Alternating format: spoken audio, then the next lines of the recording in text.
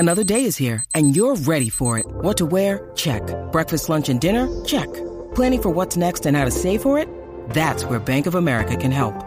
For your financial to-dos, Bank of America has experts ready to help get you closer to your goals. Get started at one of our local financial centers or 24/7 in our mobile banking app. Find a location near you at bankofamerica.com/talktous. What would you like the power to do? Mobile banking requires downloading the app and is only available for select devices. Message and data rates may apply. Bank of America N.A., member FDIC. When you need mealtime inspiration, it's worth shopping Kroger, where you'll find over 30,000 mouth-watering choices that excite your inner foodie. And no matter what tasty choice you make, you'll enjoy our everyday low prices, plus extra ways to save, like digital coupons worth over $600 each week. You can also save up to $1 off per gallon at the pump with fuel points. More savings and more inspiring flavors make shopping Kroger worth it every time. Kroger, fresh for everyone. Fuel restrictions apply. What is the perfect story? Does it exist? Is there a tangible formula? Has the perfect story ever been told? And if so, are we simply trying to retell this story over and over?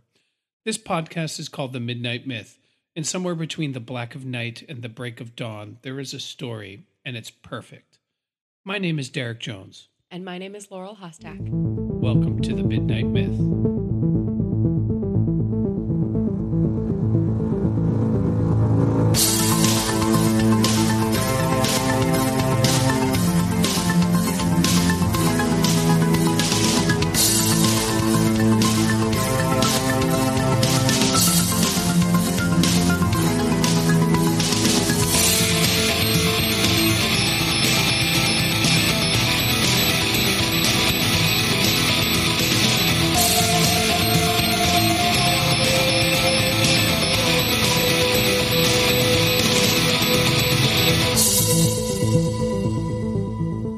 Welcome back to The Midnight Myth, everybody's favorite history, mythology, philosophy, and how those subjects bubble up into our popular story podcast. I am very, very excited to be back. Dear Midnight Myth listeners, it has been a bit. It's been too long, actually. Yeah, it's been a minute. We haven't done a Midnight Myth for about a month. I do apologize. I launched a company last month. We have a baby. He is now almost 9 months old. So we've been really busy. Yeah, this past month, baby got sick and then mom got sick. So we were all dealing with the virus that was just ripping through our house. That was fortunately not COVID, but that is just kind of the reality when you have a baby. You're just going to get sick all the time. That was this month. Wow, that feels like a year ago, but you're right. That wasn't that long ago. Yeah. Well, we are back with another Midnight Myth episode. Thank you so much for your patience.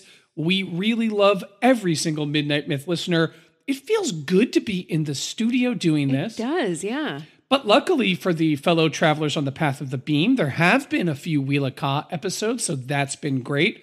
Luckily, when the baby got the cold that then went to you, Laurel, I got spared, so you got more Wheel of Kas. Yeah. So what do you want to talk about? Oh, that's just a joke. We know exactly what we want to talk about. This is a movie that is very, very, very important to me. It has a huge imprint on my life. It is my all-time favorite movie.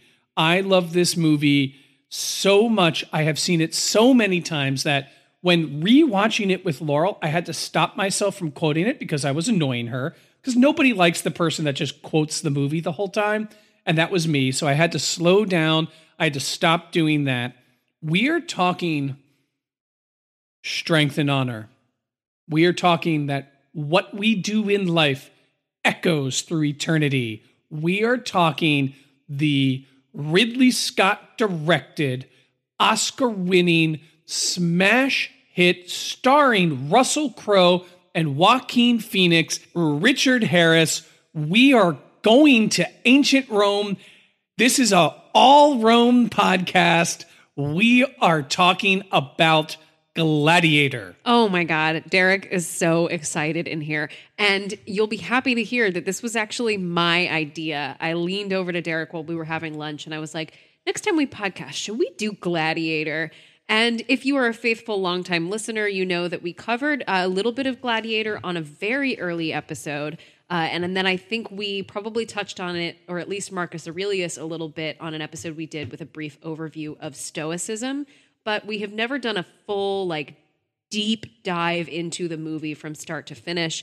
And we have someone in the house who is pretty well read on the Roman Empire and Roman history. So it felt like a great opportunity. Over the last few months, we've been kind of revisiting some movies that we just dipped our toes into, like The Matrix, things like that, and then bringing the full Midnight Myth treatment to it. We have been doing this podcast for more than 4 years now, and we, I think, have grown a lot. So it's been really cool to go back and revisit some of that stuff and put out some higher quality content for you. Yeah, and I'm really happy with the times that we've touched on Gladiator in the past, but it's my all-time favorite movie. And we host a podcast where we discuss predominantly film and TV, sometimes literature and theater. And we talk about the historical, mythological, and philosophical context of it. And we haven't done my all-time favorite movie yet. Seems like a big miss. Yeah. I'll just say personal anecdote before we begin here. I dropped out of school and I moved to the city of Philadelphia. And when I moved here, I did it because I wanted to start a band that never formalized. And that's where my Philadelphia life really began. When I saw Gladiator, I went back to school to study. It wasn't right after that, but that planted the seed of me wanting to go back to school and to learn more about ancient history and get a degree in history. Gladiator is such an important movie to me that it changed my life and it's part of the reason that I am so obsessed with history. Now, when I went back to school, I didn't anticipate falling fully in love with ancient Rome. I really knew I wanted to study ancient history and I wanted to learn about Rome. But then once I got to the Roman history classes, everything clicked. And that has become, and still is, the intellectual passion of my life, is understanding Roman history, its significance, reading the sources that I have read and reread and continue to reread.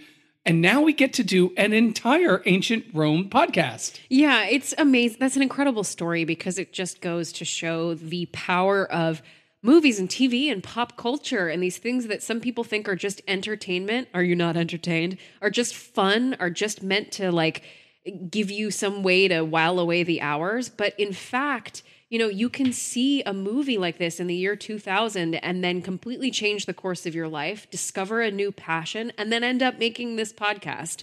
And, you know, I can speak for myself, like you and I would not have had the connection that we had we not first really started to talk to each other about history and mythology. I think that brought us together. So again, this movie gave you your intellectual passion, but also it helped us find each other. So, I couldn't agree more. Anyway. Before we roll up our sleeves and really get to work here, Laurel, do your thing. Oh, it's been a minute since I did my thing. So we would love to hear from you. We are on social media. We're on Twitter at The Midnight Myth. We are on Facebook. We're on Instagram at Midnight Myth Podcast. And we're also on the World Wide Web at midnightmyth.com.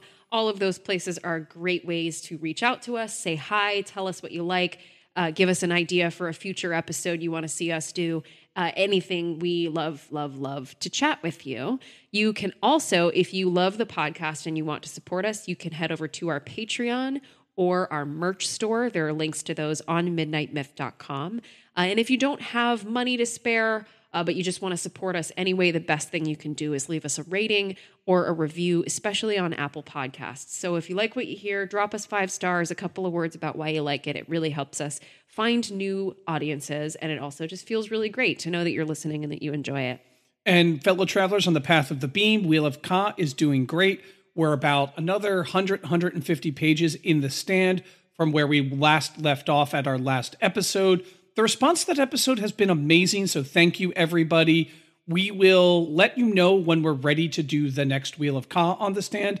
We're probably not going to read the rest of the stand. There probably will be a middle episode in there somewhere. And folks, if you're listening to the Wheel of Ka, then you know the latest episode on the stand featured a discussion of a character who is in the movie Gladiator, Emperor Marcus Aurelius, and the great philosopher king that he was, the Stoic philosopher. So super exciting that these were able to overlap. Well, that's because Ka is a wheel. Ka is a wheel.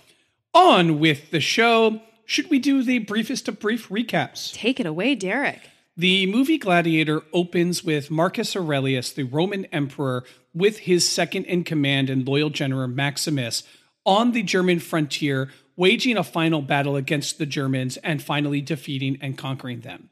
Meanwhile, Marcus Aurelius' son, Commodus, and his daughter Lucilla are on their way to the front with senators, expecting that Marcus Aurelius will announce that Commodus will be the next emperor. Lo and behold, Commodus does not get named the emperor, as Marcus Aurelius thinks that Maximus should be the savior of Rome because Maximus, not a politician, could end the corruption and restore the original Roman Republic. Commodus then murders his father and then tries to kill Maximus, though he escapes, and has Maximus's wife and child in Spain die. Maximus, wounded and down on his luck, ends up being captured and sold to a man named Proximo, who trains him as a gladiator in the North African provinces. Maximus originally refuses to fight. However, on the day of the games, he comes out like Maximus comes out and ends up decisively winning the gladiatorial match and is known as the Gladiator Spaniard. Now that Commodus has returned to Rome and is now the full emperor of Rome, he decides to honor his father with 100 days of games and open up the Roman Colosseum, which Marcus Aurelius had shut down during his reign. This leads Proximo back to Rome, and where Maximus and his gladiators win a decisive victory in front of the emperor. The emperor sees that Maximus is alive and wants to have him cut down by his guard in the sands of the Colosseum. However, the crowd chanting "Live" makes Commodus grant the thumbs up to keep Maximus alive. Maximus and Commodus then, through the gladiatorial match, engage in not only bloody gladiatorial combat, but they also engage in a propaganda war where Maximus's undermining of Commodus leads other senators, such as Senators Gracchus and Falco, to start plotting against Commodus. They want to free Maximus, have him return to his army, come to Rome, kill Commodus, and restore the Roman Republic. However, Commodus' spies and schemes are aware of this, and he ends up stopping the plan before it happens. He wounds Maximus in the belly or underbelly of the Colosseum, I should say, and then says Maximus and Commodus should fight to the death. With Maximus being wounded already, Commodus is assured that he will kill him. However, Maximus ends up killing Commodus, and as he dies, Commodus' sister Lucilla says, "Go to them," symbolizing that Maximus is finally going to return to his family in the afterlife, and he dies being carried off in honor while Commodus' body lies there in ruin and disgrace. Have you seen this movie a couple of times, Derek? Just a few. Yeah, excellent recap. Thank you for that. Yeah, thank you so very much. So the movie came out in 2000. It is now over 20 years old. I think it's time for us to really ask, does this movie hold up?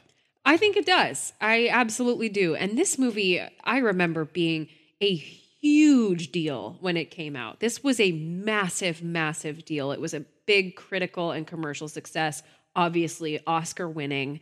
And there was a whole bunch that was groundbreaking about it. There was a lot of integration of CGI into the recreation of ancient Rome. And that, at the time, was really mind-blowing. It looked really, really good. That's one thing that today, we were just talking about this, it looks a little too glossy, and if it was made today, it would look a little grittier, a little bit more textured, a little bit more realistic, and that's just one thing that is a tiny nitpick, but overall, I think this is a really great, epic adventure, really beautifully shot movie. The performances are good. I have a problem with one of the performances, but I think I am in the minority on that. I don't really care for Joaquin Phoenix in this. But again, I think everyone in the world disagrees with me. But overall, I do think it's a really wonderful, epic film. And the late 90s and 2000s were kind of an explosion and a renaissance of this kind of golden age, epic, ancient storytelling. There were movies like Troy and Braveheart in the 90s, and then Gladiator as this like huge example of recreating ancient Rome and the stories of antiquity, but also being a mostly original story on Ridley Scott's part. So Is this, at all a historically accurate portrayal of what it was like to be an ancient Roman, a gladiator? Is this a story about a real person? No. But it is a really wonderful story. It is a really beautiful movie. And I think it still looks and feels really, really good today. Yeah, it's a historical epic. You mentioned Braveheart. I want to throw out, you mentioned Troy. I want to throw out another one, Ben-Hur. Yes. It's Ben-Hur like in its epic size and scope. That's the kind of movie that it was recreating from the golden age of cinema, like Cleopatra, that kind of thing. And there was this sort of a renaissance of that kind of movie making. Exactly. And yes, there is little to nothing historically accurate about the movie Gladiator, which will be a huge focus of this podcast. Who were these characters that they are either based upon or supposed to be? So we will be talking about that later in our analysis piece, but the idea of being able to, through the power of film, recreate a part of human history, and to do so where it comes alive and speaks to modern contemporary audiences is a marvelous feat.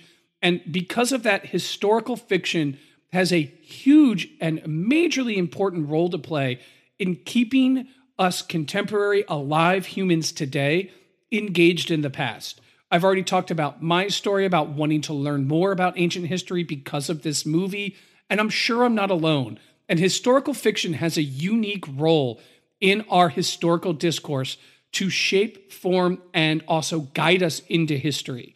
There are times where it's not done correctly. And what do I mean by that?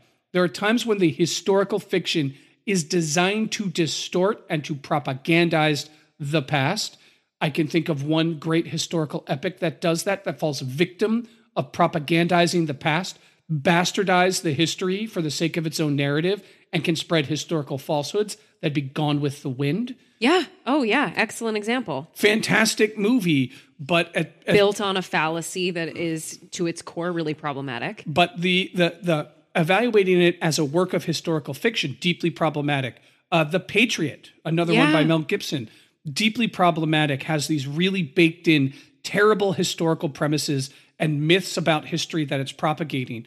Gladiator, though wildly historically inaccurate, is deeply in love with Rome and deeply committed to making Rome accessible to us modern audiences. And because of that, it sustains. It could simply have been an action movie that culminated with Maximus and Marcus Aurelius winning the battle against the Germans. The temptation to tell that story. How did this Spaniard become so powerful in the Roman army? How did he get to know Marcus Aurelius and Commodus and all of these other majorly influential, important people? That narrative would have been cool, but no, it starts there, and it's about the journey of Maximus trying to go home.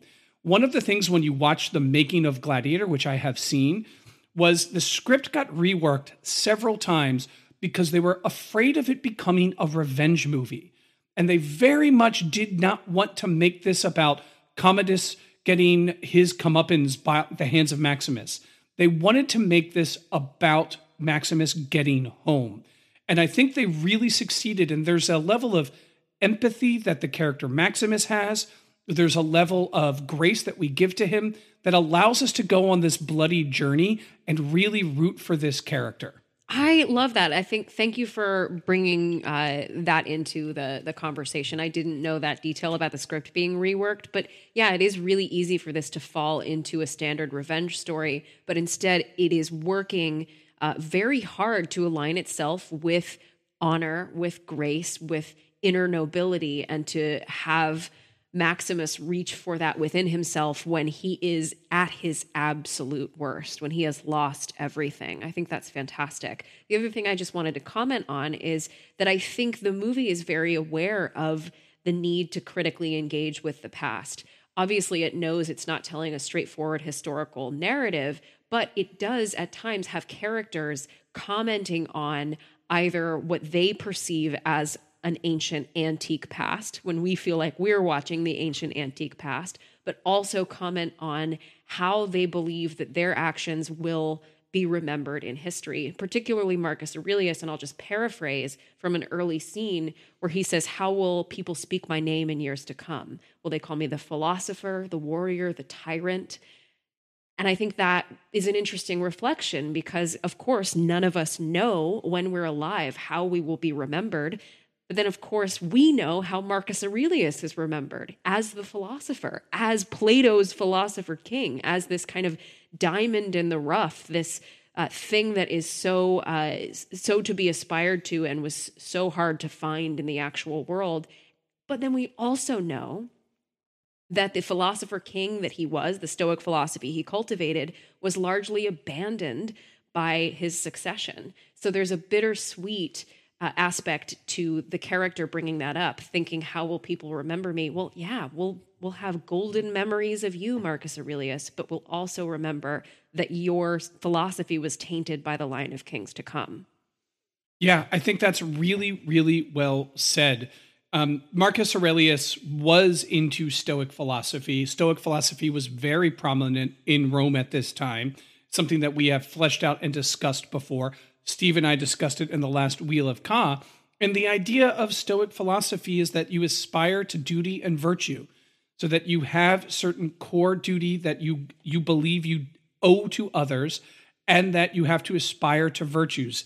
And we see a discourse about that in this movie when Commodus says, Father, you wrote to me about these virtues, and they're wisdom, temperance, fortitude, justice, and I'm forgetting the other one. I should have written it down. And Commodus is like, I'm not a Stoic. None of those are on your list. Here are my virtues. And in that, we see the antagonism between father and son and the transition from the Stoic Roman emperor to then the megalomaniac tyrant that is Commodus. Yeah, excellent. Yeah, that idea of restraint and taking misfortune in stride is so core to Stoic philosophy. And we colloquially think about it as like, you're Stoic, so you're emotionless. But rather, the complex version of that philosophy has more to do with accepting that there will be suffering in your life and reaching for your inner virtue and duty to pull you through those things. So Marcus Aurelius is an incredible example of this. And then, of course, Maximus lives those virtues through this story. Oh, yeah, 100%. He is very much a Stoic. He's both a Stoic hero in the colloquial. So the way we usually use Stoic in a narrative, which is still a correct way, is to say the character doesn't display their emotions outwardly. Right. They control their emotions, they display them outwardly, or they may have no emotions. A lot of times people say, oh, it's a very Stoic character saying that they are emotionless. What Maximus shows us is that, no, you feel an insane amount of emotion. Right. Maximus knows to the day the amount of time he's been away from home. Maximus knows the exact amount of soldiers he has, the exact amount that are killed in action, the exact amount that are wounded, and the approximate number that'll probably die from subsequent injury or infection. This isn't someone who doesn't feel emotion. This is someone who cares deeply for others. The very first words we hear from Maximus is when Quintus, one of his other lower generals, says, how did the troops look? What's the first thing he says? The first line of this Oscar-winning performance, lean and hungry. His first words are that his troops look lean and hungry. He's commenting on how tough war is on his soldiers and how much he wants to get to a quick end so that everybody can go home. That's a really good point. Yeah, his response is not, they look ready for battle. His response is, I see that they need something and I want to get their needs met. This is not a man who doesn't feel. Yeah. This is a man who deeply feels, who deeply empathizes, and that's why everybody follows him. That's what makes him such a successful leader, is that he actually cares about other people. And because he cares about other people, because Stoicism is about controlling your emotions, but it isn't about denying that they exist. So he can control his emotions. He still leads soldiers that he doesn't want to die to their deaths because his duty is to be a general. And he aspires to be a virtuous general, so he empathizes with his men, even though it will mean that they die. And just another great line that Maximus says in the very beginning, when Quintus says, people should know when they're conquered. Standard sort of imperial snobbery. We've already won the war. Give up and surrender. And what does Maximus say? Would you, Quintus? Would I? And does Maximus know when he's defeated? Enslaved, enchained, in dungeons, he's still fighting. He is still doing his duty to his family, and he is still trying to wrestle some virtue out of the lowest existence. And this is something that us contemporary watchers can really learn from, because life is really hard right now. We are all truly in weird, dark places. The world is full of comituses running around like infants with mad and drunk with power and making decisions that hurt and harm people. But we can all still be a little bit like Maximus, a little bit like the Stoics. Oh, amazing. So the movie holds up? The movie holds up. Awesome. Can you tell that I love this movie? I'm a little fired up right now. Yeah, so we've already checked philosophy off our list. To jump into a little bit of analysis, I would love to start with some mythology. How would you feel about that? I have a lot to say about not only mythology, but also theology in this movie. But go ahead, take the lead. Fantastic. Well, one of the things that I wanted to bring some conversation and attention to is the fact that Maximus is clearly motivated by a desire to go home, a desire to reunite with his family. The tragic and unjust killing of his wife and son is horrible to watch, and horrible to see how it affects him after being kept away from them for so long to do his civic duty. But what motivates him to keep going, to keep fighting, aside from mustering that inner virtue, is the idea that there is an afterlife where he will be reunited with his wife and his son. And that even stops him from having an all-out affair with Lucilla. It's like, I won't even enjoy the flesh in this life to the full extent that it's being offered to me, because my wife is still waiting for me in the afterlife. So I definitely want to talk a little bit about Roman beliefs about the afterlife and how they're portrayed within this movie. So to go back to ancient Rome and mythology, like a lot of things in Roman mythology, Roman afterlife beliefs are modeled heavily on the Greek example. So the underworld, like in the Greek, is the realm of Hades, or the Roman Pluto. Dead souls will travel with Hermes or Mercury to find their eternal home there in the underworld. And after paying the ferryman to cross the river Styx, souls are judged and then sent to one of a few places. So if you were a terrible sinner, you were sent to Tartarus, which we would probably liken to the Christian hell. It's an abyss of torture where you might be stretched out on a rack, or you might get a very specific torture like Sisyphus or Tantalus that is tailored specifically to your crime. If you were a mediocre person, you didn't sin too much, but you also didn't do too much good for the world, then you went to the medium place, or as it's actually called, the Asphodel Meadows.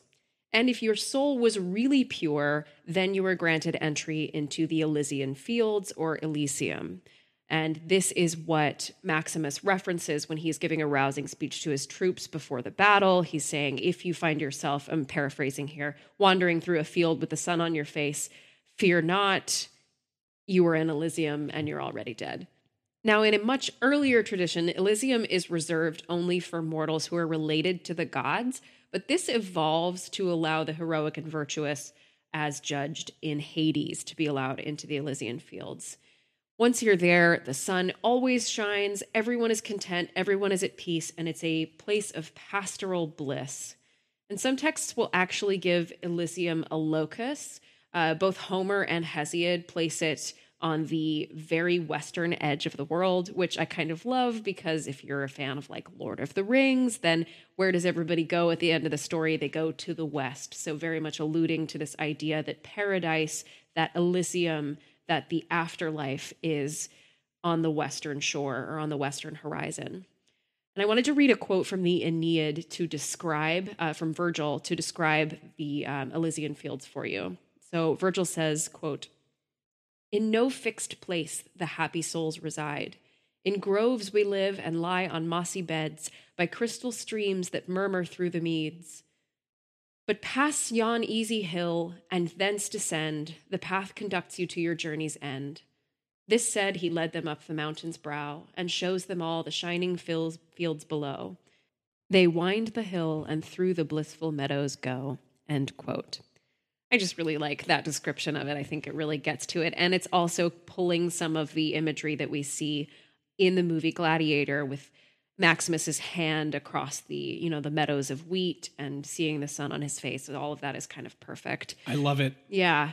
So that's kind of the antique, that's the classical tradition around Elysium. And it really gets taken hold of by later literature as well. Can I ask, you call it Elysium. Is it not Elysium? Elysium. I mean, that's just how I'm pronouncing it. Okay. I just wanted to make sure. I also don't speak ancient Greek, so I don't know how they... Nor ancient Latin. That's a good point. Yeah, Sorry to interrupt.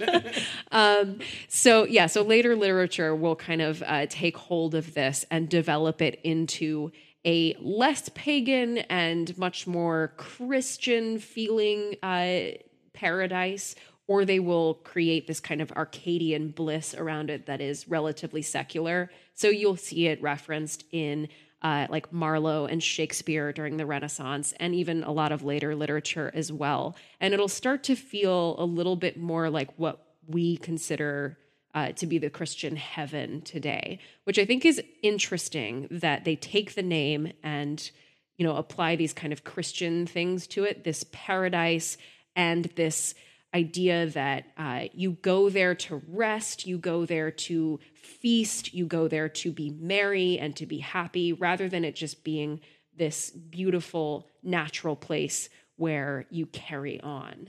And I wanted to think about that in the context of Gladiator, because the very specific thing that we get in the portrayal of Elysium in Gladiator is that it's Maximus's home. So yes, it is a meadow. Yes, it is a place where there is nature, but it's also Maximus's home, and his wife and child are waiting for him there. And that's something that other characters talk about as well, that they will meet up with their loved ones when they're there.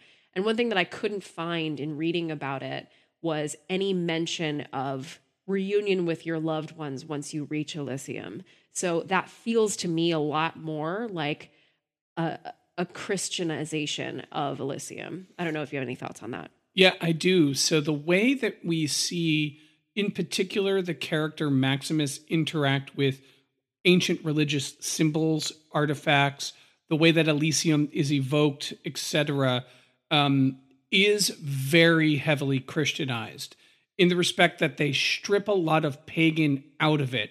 So I'll elaborate a little bit about what I mean specifically.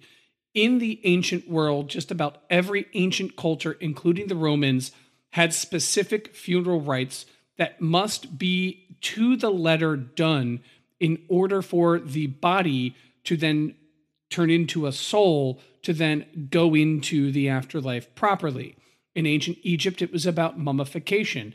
Ancient Rome, it was usually about specific cremations and other sacrifices to other deities that you have to make. In Gladiator, there's a few interesting things that are very non-pagan in the way Maximus uses religion. One, he has a little altar in his sort of tent there, where he has a statue of his wife and daughter and like one or two deities in which he makes nightly prayers to. So he prays to them. In the ancient pagan world, you could certainly make a prayer to a god, but they needed sacrifices to actually intervene. So if you don't actually sacrifice when you evoke a god, why would they be bothered to come in and intervene on your behalf? So the fact that he just sits at night by himself and prays is much more the way Christians or followers of the Abrahamic monotheistic religions, Judaism, Christianity, and Islam. That's much more like how those religions work, not how ancient paganism works. There was ancestor worship, more on that in a little bit when we discuss what gladiators actually were. So there was ancestor worship, but you wouldn't worship living people. So you wouldn't have altars of your wife and child and praying that these other statues would then intercede on their behalf. Secondly, when his wife and son are dead, in order to make sure they can get to the afterlife, he would have had to have done the specific funeral rites, which would have involved sacrifices, which would have involved money paid to local priests to enact those sacrifices. So it seems to play that the wife and child, by being innocent, will get to the afterlife by virtue of their death. Maximus is going to get there by virtue of his death. The way that prayers are talked about are not done in the material way, which is, I go to a god, I give you a sacrifice, the god does something for me. That's how ancient pagan prayers are supposed to work. It's much more like, I have a little covenant with my own deity that I can talk to and hope that it intercedes on my behalf, but there's no guarantee, which is much more the way that Christians do. And lastly, when he prays, he calls whoever he's praying to the Heavenly Father. That's just a Christianization. Right, yeah. Ancient pagans weren't going around going Heavenly Father. That didn't happen until Christianity emerged. You would say Zeus, Jupiter, and even more specifically, you'd be like Jupiter Optimus Maximus. Yeah. You would evoke the specific incarnation of the deity at the temple that you are at. You would say Zeus Anan, who is the temple that Alexander the Great made sacrifices to in Egypt, saying that he was trying to link himself to Zeus Anan, that he was not the son of Philip of Macedon, but Zeus Anan, and hence divinely ordained to conquer Persia. So you would go and you would sacrifice to a deity, a specific deity, and it's usually not just Zeus or Hera or Thoth or whatever deity or Odin. You would have the specific incarnation of that deity that lives in that temple. Now, all of this is to say, it sounds like Derek is tearing his favorite movie apart. Well, one, I think the switches that they do to Christianize the religion does, I think, in a world, and I won't even say Christianize, I think Abrahamic text dies. So it's much more like the Abrahamic faith more broadly, not necessarily specifically Christian. I think that is done, in my opinion, because I know Ridley Scott had historians weigh in on his decisions. So I know he did his research and he had experts on set. I think it's done to make Maximus a character that Christian, Jewish, and Islamic modern people can follow by mimicking the way we would pray now. And because I think if Maximus just went into a temple and cut the throat of a goat. Yeah, no, a modern audience is not going to get on his side after watching that. And said, Pan, please make sure you're watching over my wife, or Pan in whatever Romanized version, like Pan Invictus Goldus Maximus blah, blah, blah. Please watch over my son and daughter. And he cut the throat of a goat. I think modern audiences would be like, that guy just murdered a goat. Yeah, I'm out. Like, I'm out. Yeah. That's not cool. But that's how it would have done. So I think the way they do it makes it a little easier for contemporary audiences to root for Maximus, if that makes sense. I think that does. Thank you for that context. And I appreciate that analysis there that actually making this decision to just sort of add this kind of vague patina of an Abrahamic style religion on top of it just makes it easier for all of us to digest. I don't think that we all need a lecture on how sacrifices worked in ancient pagan Rome before we get on board with a movie. I'd rather be able to just get on board. And it's a fiction. It's not actually an ancient Rome. It's, and they do so much good in making Rome and the Roman world feel alive. You can forgive at least I can. This amateur Romanist can forgive all the inaccuracies because they're freaking everywhere. Yeah, absolutely. It's not a work of history. It's a work of fiction. Yeah. I'd like to talk a little bit about gladiators. Yeah, let's do it. Can I give some historical context? God, please. Can I just kind of rip and roll here? Go nuts. So gladiators were a real thing in ancient Rome, and the way they're portrayed in the movie is pretty inaccurate.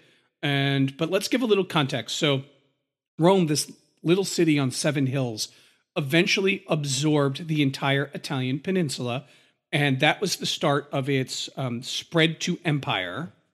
Long before the reign of the Caesars, Rome controlled vast amounts of territory all over the ancient Mediterranean, ancient Near East, and ancient Western European territories.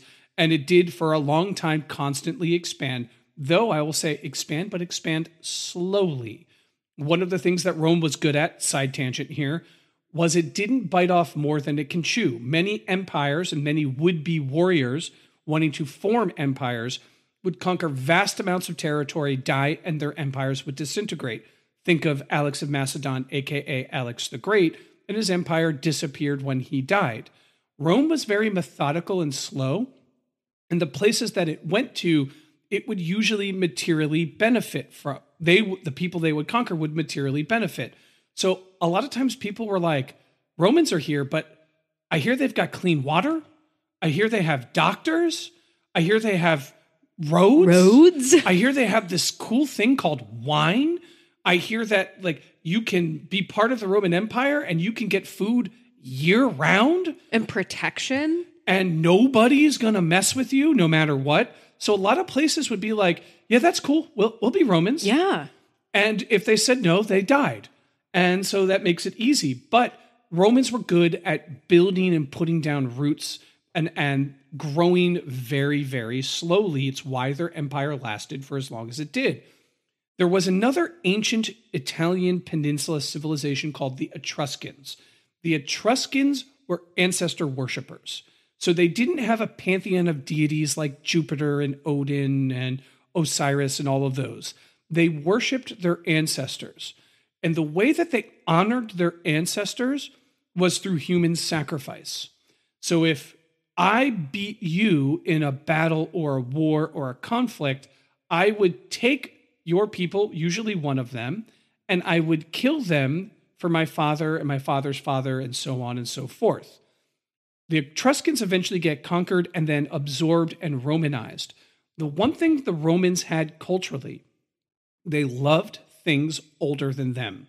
They really admired when you had a tradition that predated them. It's one of the reasons they absorbed so much of ancient Greece, because Greece was a prominent and proud culture long before the Romans were. The Etruscans, one of the things that they absorbed was this form of blood sacrifice, human sacrifice for your ancestors. And the way that Rome absorbed it was through gladiatorial combat. So my father dies. I am rich and I am wealthy. I may even have political or military ambitions. So what do? I throw games in the honor of my father, just as we see Commodus does for Marcus Aurelius. The gladiators who fight and die in the arena, the blood they spill is a blood sacrifice to honor the dead relatives. Now, we've already talked about how Rome materially benefited the areas it conquered. It also did something else that was very unique for the ancient world. You may have heard the phrase bread and circuses pertaining to the Roman Empire. They would bring entertainment to their subjects. One of those forms of entertainment was gladiatorial combat. As gladiatorial combat grew and became a staple of Roman culture throughout the empire, it became much more gamified, and even though its traditions were religious, you can't really say by the time of Marcus Aurelius and the Roman Colosseum that this is truly a religious blood sacrifice. It's really about a form of mass entertainment done to please the masses, and can be looked at in part as a propaganda tool, the way that Commodus uses it. Certainly it was. But it's also really important when you have people that you rule, that you have a life that you can enjoy. And sport and watching sport is part of that. To date, we still do this here as Americans, and sometimes it can be a little propagandized. But at the end of the day, we love watching our football, baseball, basketball, soccer, etc. So where I'm going is that the gladiatorial combat was a staple of Roman relaxation. It was a staple of Roman expansion. It was a sign that Rome had really come to an area when it opens up its gladiatorial combat. And yes, the gladiators were in fact slaves. But there are a few things that this movie gets totally incorrect. One, it's estimated about 90% of all gladiators lived through combat. So it wasn't always to the death. So you would have two people or groups of people, you would fight, it would be very bloody, there would be scoring and a referee, and when one warrior was down and another warrior stood over them, The person who threw the games in the movie Gladiator, it's the emperor. It could also be a rich Roman noble. They would give thumbs up or thumbs down. If the losing gladiator acquitted themselves with honor, more often than not, there'd be a thumbs up. Training and maintaining gladiators was incredibly expensive. A good gladiator is hard to come by. You don't want them all dying. Now, there are absolutely deaths in the arena. Any sport that has a 10% mortality rate is really brutal and bloody. Yeah. That doesn't exist anywhere in the modern world. So I'm not trying to make gladiatorial combat seem less brutal than it was. It should and is and thought to be a brutal exercise, without a doubt. I mean, it comes from human sacrifice. So that's its origin. So it's not a progressive form of entertainment by any stretch of the imagination. But most gladiators volunteered to go to gladiator school. So the way we see Maximus being picked up when he's down and out, forced against his will, and pushed into becoming a gladiator is not truly historically accurate.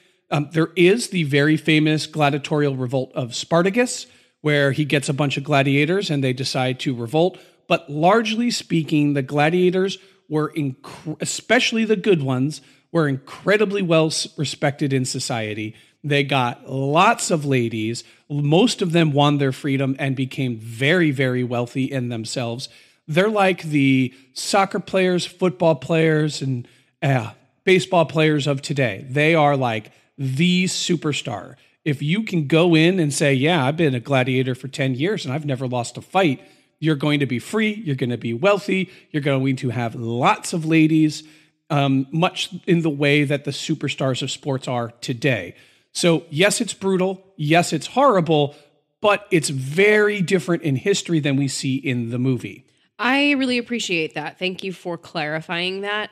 I do think that the choices that the movie makes make sense to me on the fact that obviously it infuses it with these really life or death stakes, but also it goes really far to illustrate the character of Commodus as a person who took gladiatorial games too far, who would have said, yeah, maybe if somebody committed themselves with strength and honor, I should spare them. But I'm Commodus, I'm the emperor, and these people are trying to make me look bad, so thumbs down. He just very much seems like the kind of character who would take that precedent and say, the hell with it, this is my game, and I want to see some blood. And so that's a really good segue. So let's talk a little bit about the character Commodus versus the man Commodus to what we know. Excellent. Commodus was the last emperor in the Nervan-Trajan dynasty. This is at the end of what's called the reign of the 5 good emperors. And the emperors were Nerva, Trajan, Hadrian, Antonius Pius, Marcus Aurelius. So the empire had unprecedented peace, security, expansion, and the transition from one emperor to another without bloodshed that happened peacefully, and all 5 emperors were successful in their endeavors. This shouldn't say that there was peace throughout the empire. This is a brutal ancient world. There was definitely fighting and there were definitely wars going on, but by and large, it was an unprecedented era of peace and prosperity. The great Enlightenment historian Edward Gibbon, who wrote The Decline and Fall of the Roman Empire, also in this not so humble podcaster's opinion, the greatest work of history ever written, did my senior thesis on it in college. He called that this era was the greatest era of human history. You were better off being a human under the 5 good emperors than any other time. That was his statement. Which is a lot to say, given how far, modern medicine and plumbing and antiseptics have come since then. But well, he was writing in the 18th century, right, so yeah. He was comparing his time and the previous times to that, and said, "Yep, you're better off then than you are now." Very bold claim. And Commodus is the last of that dynasty. He is the only person who inherits the throne from his father. Everyone else adopted a son, and they raised them as a surrogate son and trained them in how to become an emperor. So every single one of these men did not have any natural-born sons, and they picked someone based upon merit, status, etc., and groomed them for the throne. Edward Gibbon also suggests, not so so not so subtly that the reason Commodus is bad is because it went from father to son, that was inherently a corrupting way to hand power down. And he was certainly taking jabs at modern European monarchies when doing so. Yeah. And so Commodus becomes the emperor at the death of Marcus Aurelius, around about 180 AD, as the movie suggests. And Commodus was obsessed with gladiators. He was certainly megalomaniacal. Thank you. He was certainly a tyrant. He was certainly immature. He would dress up like Hercules, head into the gladiatorial arena with a club, which was Hercules' weapon, and he would beat gladiators to the death when they were disarmed. If the gladiator show was not going so well, he would just take random people and have them thrown into the arena and have the gladiators just cut them down if he didn't think that the show was going well or he didn't like the way the crowd was responding. He was a completely irresponsible, selfish, and terrible emperor, and he eventually gets assassinated due to this. He doesn't die in the arena like we see in the movie. And at his death, the Roman Republic was sadly not restored. In fact, one of the things that I like about the movie, but is wildly historically inaccurate, nobody had any pretense that Rome would ever be a republic again. That sentiment had died out at the fall of Brutus and Cassius and the reign of Julius Caesar. And then there was the brief period where, with the fall of Brutus and Cassius and the reign of Augustus Caesar.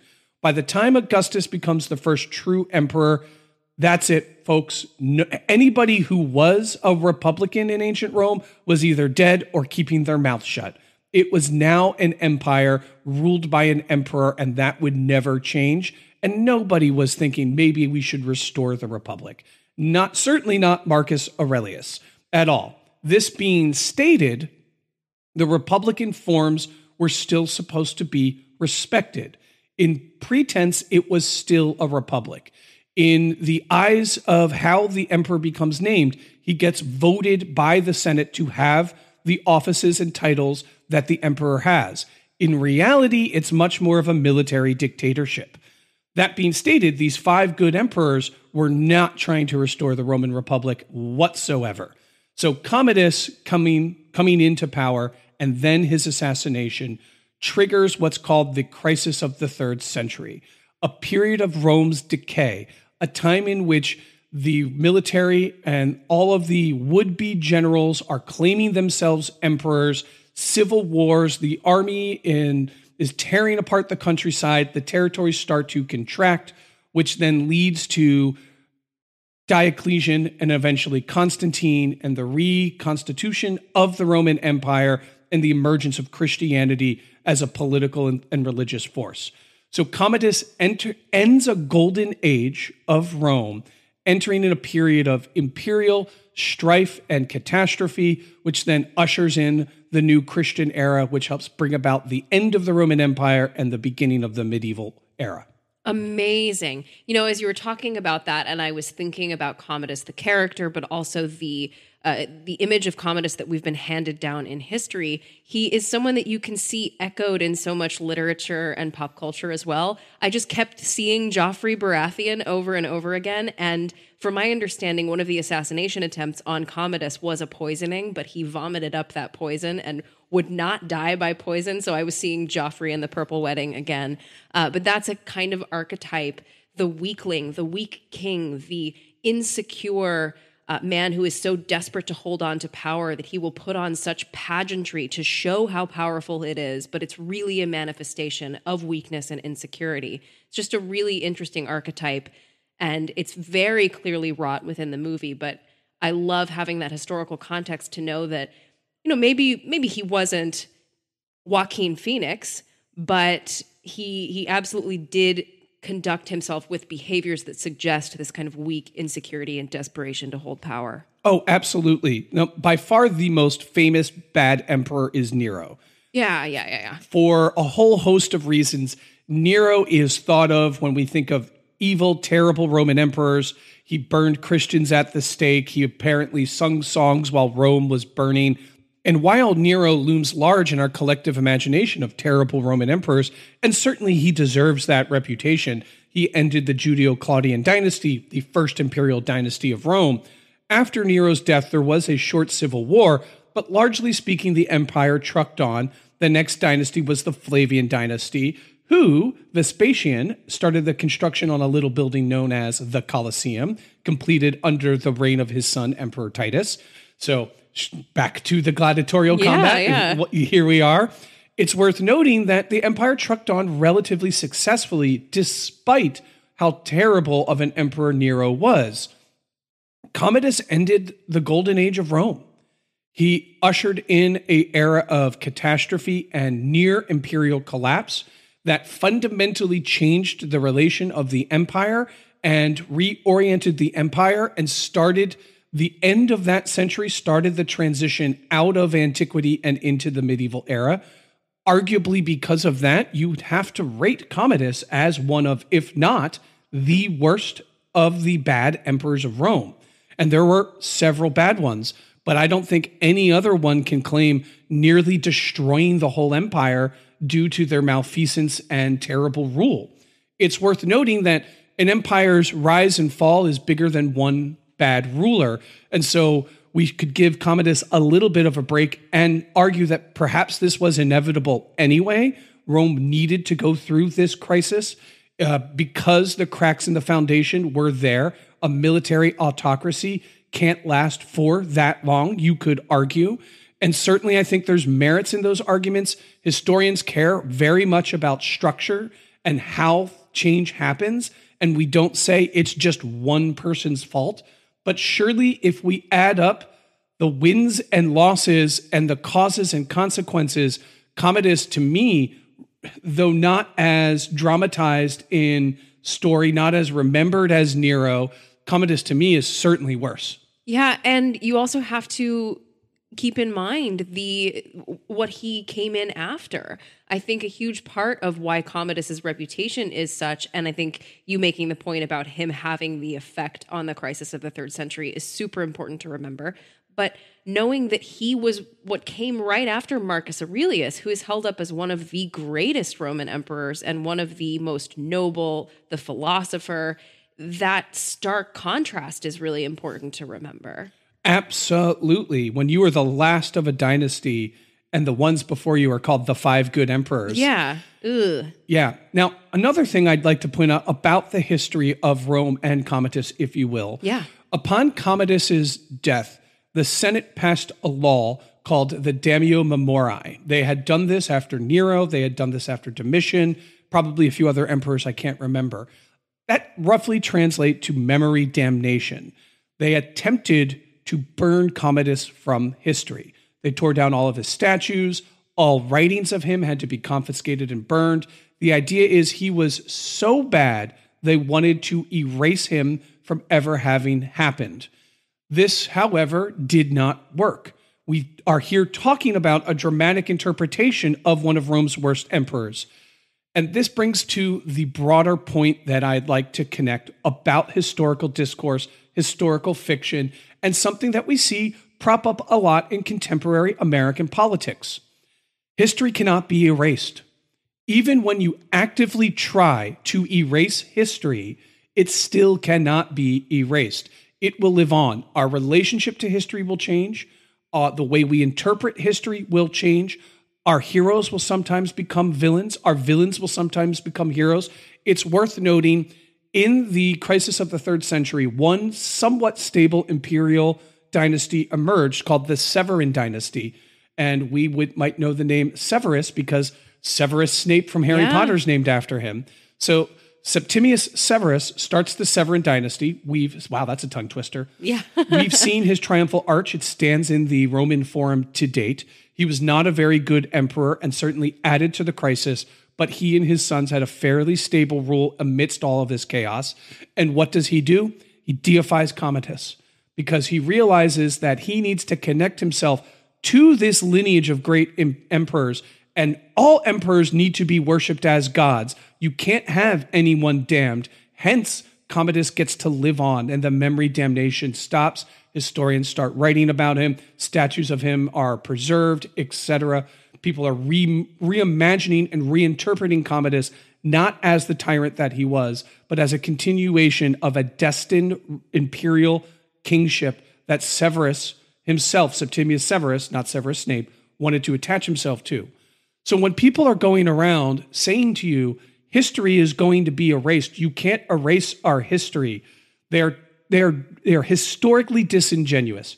Even if their fears might come, maybe they do really fear some part of history would disappear, history cannot be erased. Even in a society that has a legal mechanism to erase history, it cannot be erased. Who else did I mention that had the Damnio Memoriae? Nero and Domitian. Yet here I am saying their names. They were not erased from history. So fear not the removal of a statue, the change of an interpretation of a historical text is not the erasure of history. It is just the living, reimagining, and re-engaging with the past on different terms, which is what historical discourse is all about. Yeah, it's about, like we said in the beginning, critical engagement with history. By putting up a statue of someone, you are not necessarily preserving their historical memory. You are doing an act that monumentalizes. You are doing an act that celebrates a person. Tearing down that statue doesn't take away their legacy, doesn't take away the impact that they had on history, and doesn't take away our ability to have critical engagement or critical discussion of it. It just says, we're not going to deify them anymore, like Commodus. Jeez. Yes, and if you lived under Commodus, you probably don't want to walk around seeing his statue everywhere. Yeah. Because he put it everywhere. Very common. Every Roman emperor would have statues of themselves all over the empire. They'd put themselves on coins, etc. But yeah, Commodus had statues of himself all over. And you're like, man, that guy threw my auntie into the arena and she got chopped apart. I don't want to walk under his statue every day. Not. Definitely not. But he still is here and we are still engaging with him. And I am so grateful that Ridley Scott picked Marcus Aurelius and Commodus as the two emperors that we get to see in dialogue with in Gladiator. And he didn't pick Nero or Caesar because this reimagines these characters to us today. This lets us go, who was Marcus Aurelius? When I saw the movie, I'd heard the name. I knew that he was famous. I knew that he was a good emperor, but I didn't know who Commodus was. I didn't know who Lucius Verus was, Commodus's nephew. I didn't know Commodus ruined the empire and brought about a crisis that lasted 100 years. All of these things are possible when we re-engage with history, and historical fiction is a very important piece of bringing history to us modern contemporary viewers so that we can then hopefully pick up a book and be inspired and learn. You know, we talked about this in our Braveheart episode too. Braveheart, wildly historically inaccurate, but man, it's a great movie. Yeah. And a whole generation of people know who William Wallace is because of it that wouldn't have otherwise. Amazing. Let us talk. I want to do one more historical bit here because I don't want to talk the whole time. So we talked a little bit about Marcus Aurelius and Commodus. Those were real people. And we contrasted the characters to the historical record. I want to talk about the character Maximus. He is our hero, and he is not a real Roman as far as we know.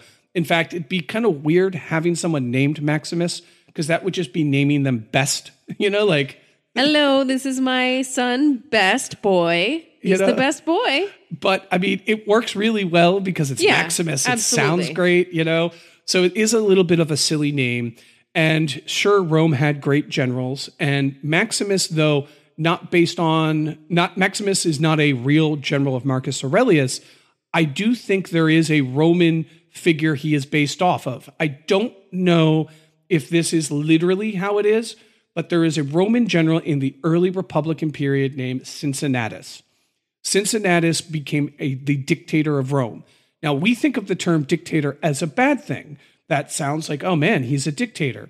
Dictator is an elected office. The Senate appoints you as a dictator at a time of crisis where they remove the Republican checks and balances and put one person in charge to navigate the crisis. And then after the crisis, the idea is the dictator should give the power back up. So like an emergency king. Correct. Yeah. Enemies are at the gates. We don't have time for votes. We need someone to rule the Romans quickly and decisively, so you appoint a dictator.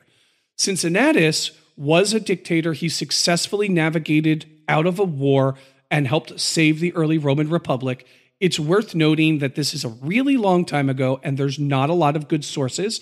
There is a chance that Cincinnatus' legacy is somewhat mythologized, maybe somewhat expanded upon. Who knows really what he was, but the legacy is what mattered. So after he was the dictator, there were calls for him to become Rex. In Latin, that would mean king. They are called for him to stay as the dictator, become the king of Rome. And what does he do? He restores the Roman Republic and he returns to his farm where he farms the rest of his life and lives as just a simple farmer. This legacy of Cincinnatus is something that every Roman general until Caesar followed. You were allowed your moment of triumph. You were allowed to have people chant your names. In fact, our tradition of parades that we have today comes from the Roman triumph, where a general would march through Rome with his captors and etc. and all the fanfare. It's called the Roman triumph. They'd have their triumph, and then afterwards the Republic would march on and they would relinquish their power. This lasted for a long time, and Caesar changed all of that. Why do I mention Cincinnatus? Well, there are some similarities between him and Maximus. One, he doesn't actually want power. He is doing this out of a sense of stoic duty to the emperor and to the empire. He believes that Rome is the light. He says, I have seen much of the world. It's brutal and dark. Rome is the light. This is why I fight. This is why I fight for Rome, because Rome is the light. When he is offered the chance to become the emperor, he says he doesn't want it. He wants to say no. And then when he does want to kill Commodus, what does he do upon his death? He reinstitutes the Roman Republic. He wants the Republic to live on. Even when he is plotting with Gracchus and Commodus' sister, his plan is to kill Commodus and leave the army behind and do what? Go back to farming. So he is very much echoing this archetype of this noble stoic warrior who does it for duty, that does not have any desire for personal glory or power. There is a major American figure who modeled himself after Cincinnatus. That is George Washington. What does he do after he defeats the British? He returns to his farm in Mount Vernon. He doesn't actually personally seek to become the president, but he is asked to be the president. He serves twice as president. There are calls for him to become a king and become the first king of America. And what does he do? He gives up his power and returns to his farm. If you're ever wondering, why is there a city in America called Cincinnati? That is because Washington formed something called the Order of the Cincinnati, the Order of Cincinnatus. And this was an order that he had of other people comparable to him in terms of military rank and accomplishment. However, this came under criticism because membership of the order would pass from father to son, and people accused the Order of Cincinnati as a new type of American nobility. And when Washington heard this criticism, he realized, my goodness, they're right. So he disbanded the order. But we still have a city named Cincinnati, named after Cincinnatus, in honor of George Washington. This legacy of what we think of a good military leader should be is still based off of Washington, which is thus based off of Cincinnatus. So this legacy still lives on, that military service should be done for the good of people, not for individual glory, and that you don't do it for the sake of power. You do it out of a sense of duty and service that was formed under the rule of Cincinnatus, the dictatorship of Cincinnatus, and echoes through to George Washington and then to the character Maximus. The exact opposite of the Commodus energy of the weakling who is desperate to hold on to power. It is the stoic, virtuous king who is in it for the right reasons, who is in it for a sense of civic virtue and duty, pledges service to a country or to an empire or to a city, to a people, and then is ready to pass that on when it's time to retire after you have done your service. Time to go back home and rest and reap the rewards of my service. Thank you for that. That is awesome. And I think it also gets to another one of the big purposes of historical fiction, or one of the big benefits of historical fiction that we have. So nobody watching Gladiator is like, this is exactly what happened in the Roman Empire, and I am now an expert on ancient Rome. But you can watch Gladiator and take something away and say, I am an American in the year 2000, and I think I understand why this applies to my life today. We're watching it right now in 2021. You're talking about the peaceful transfer of power, the precedent that was set up by George Washington, relinquishing power when those were calling for him to become a king. The reason America is still a somewhat functioning Republican democracy is because of George Washington, who lived in the example and the legacy of Cincinnatus. And earlier this year, there was a vicious threat to the peaceful transfer of power.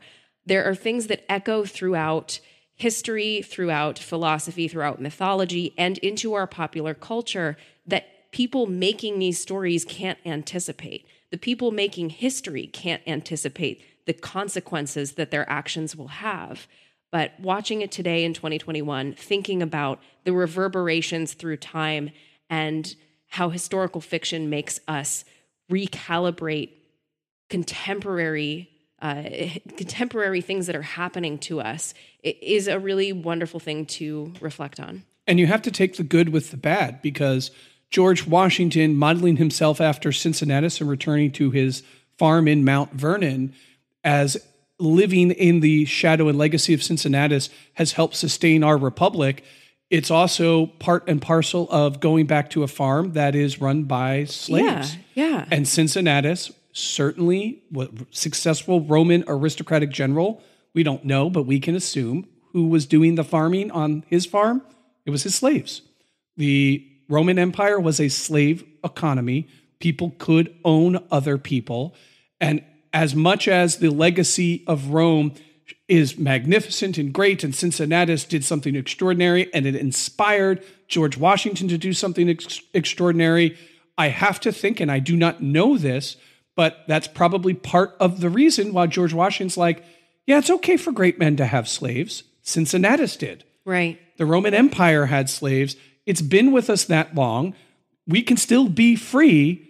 It's just only for us. And the workers, it's okay that we own them. There has to be a legacy, a reason, a moral system that allows both the good and bad of a society to function. And if we praise George Washington for being like Cincinnatus, we also have to criticize George Washington for being like Cincinnatus in the respect that he owned slaves and he built a government that had slavery baked in, a legacy that we're still trying, and mostly unsuccessfully, to right and trying to correct and trying to change. So if we love him for being Cincinnatus-like, we must, if we're being historically genuine and we want to critically engage with the legacy of Cincinnatus, we must also mention that that has to be part of why slavery exists. And trust me, folks, America wanted to be the new Roman Republic, and the Roman Republic was a slave economy. You don't have to be Sherlock Holmes to figure that that is part of the reason these men are comfortable saying, we're building a free republic that owns slaves. Why? Because the Roman Republic was a free republic that owned slaves. And we have to reconcile with those things if we're being honest and genuine. And I think that's just worth mentioning here. Absolutely. This has been an awesome discussion. And there were, I knew that you were going to take the mic and just like totally blow us out of the water with your knowledge of Roman history and the empire. But I am really grateful for all your insights and all of the kind of questions that you allowed me to kind of work out and process in real time. It's just been really cool to not only get those deeper looks into what really happened in history, but to, again, critically engage with them and say, all right, how are they still affecting us? And why are they opened up in new ways in Gladiator?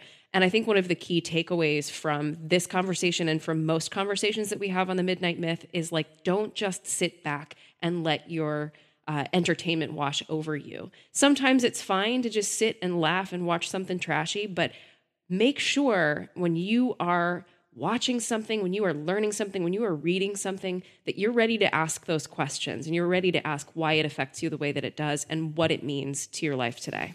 Yeah, and both on the technical level, why does this inspire wonder? What are they doing to create these images that move me? And then also on the intellectual and spiritual level, why do I connect to this?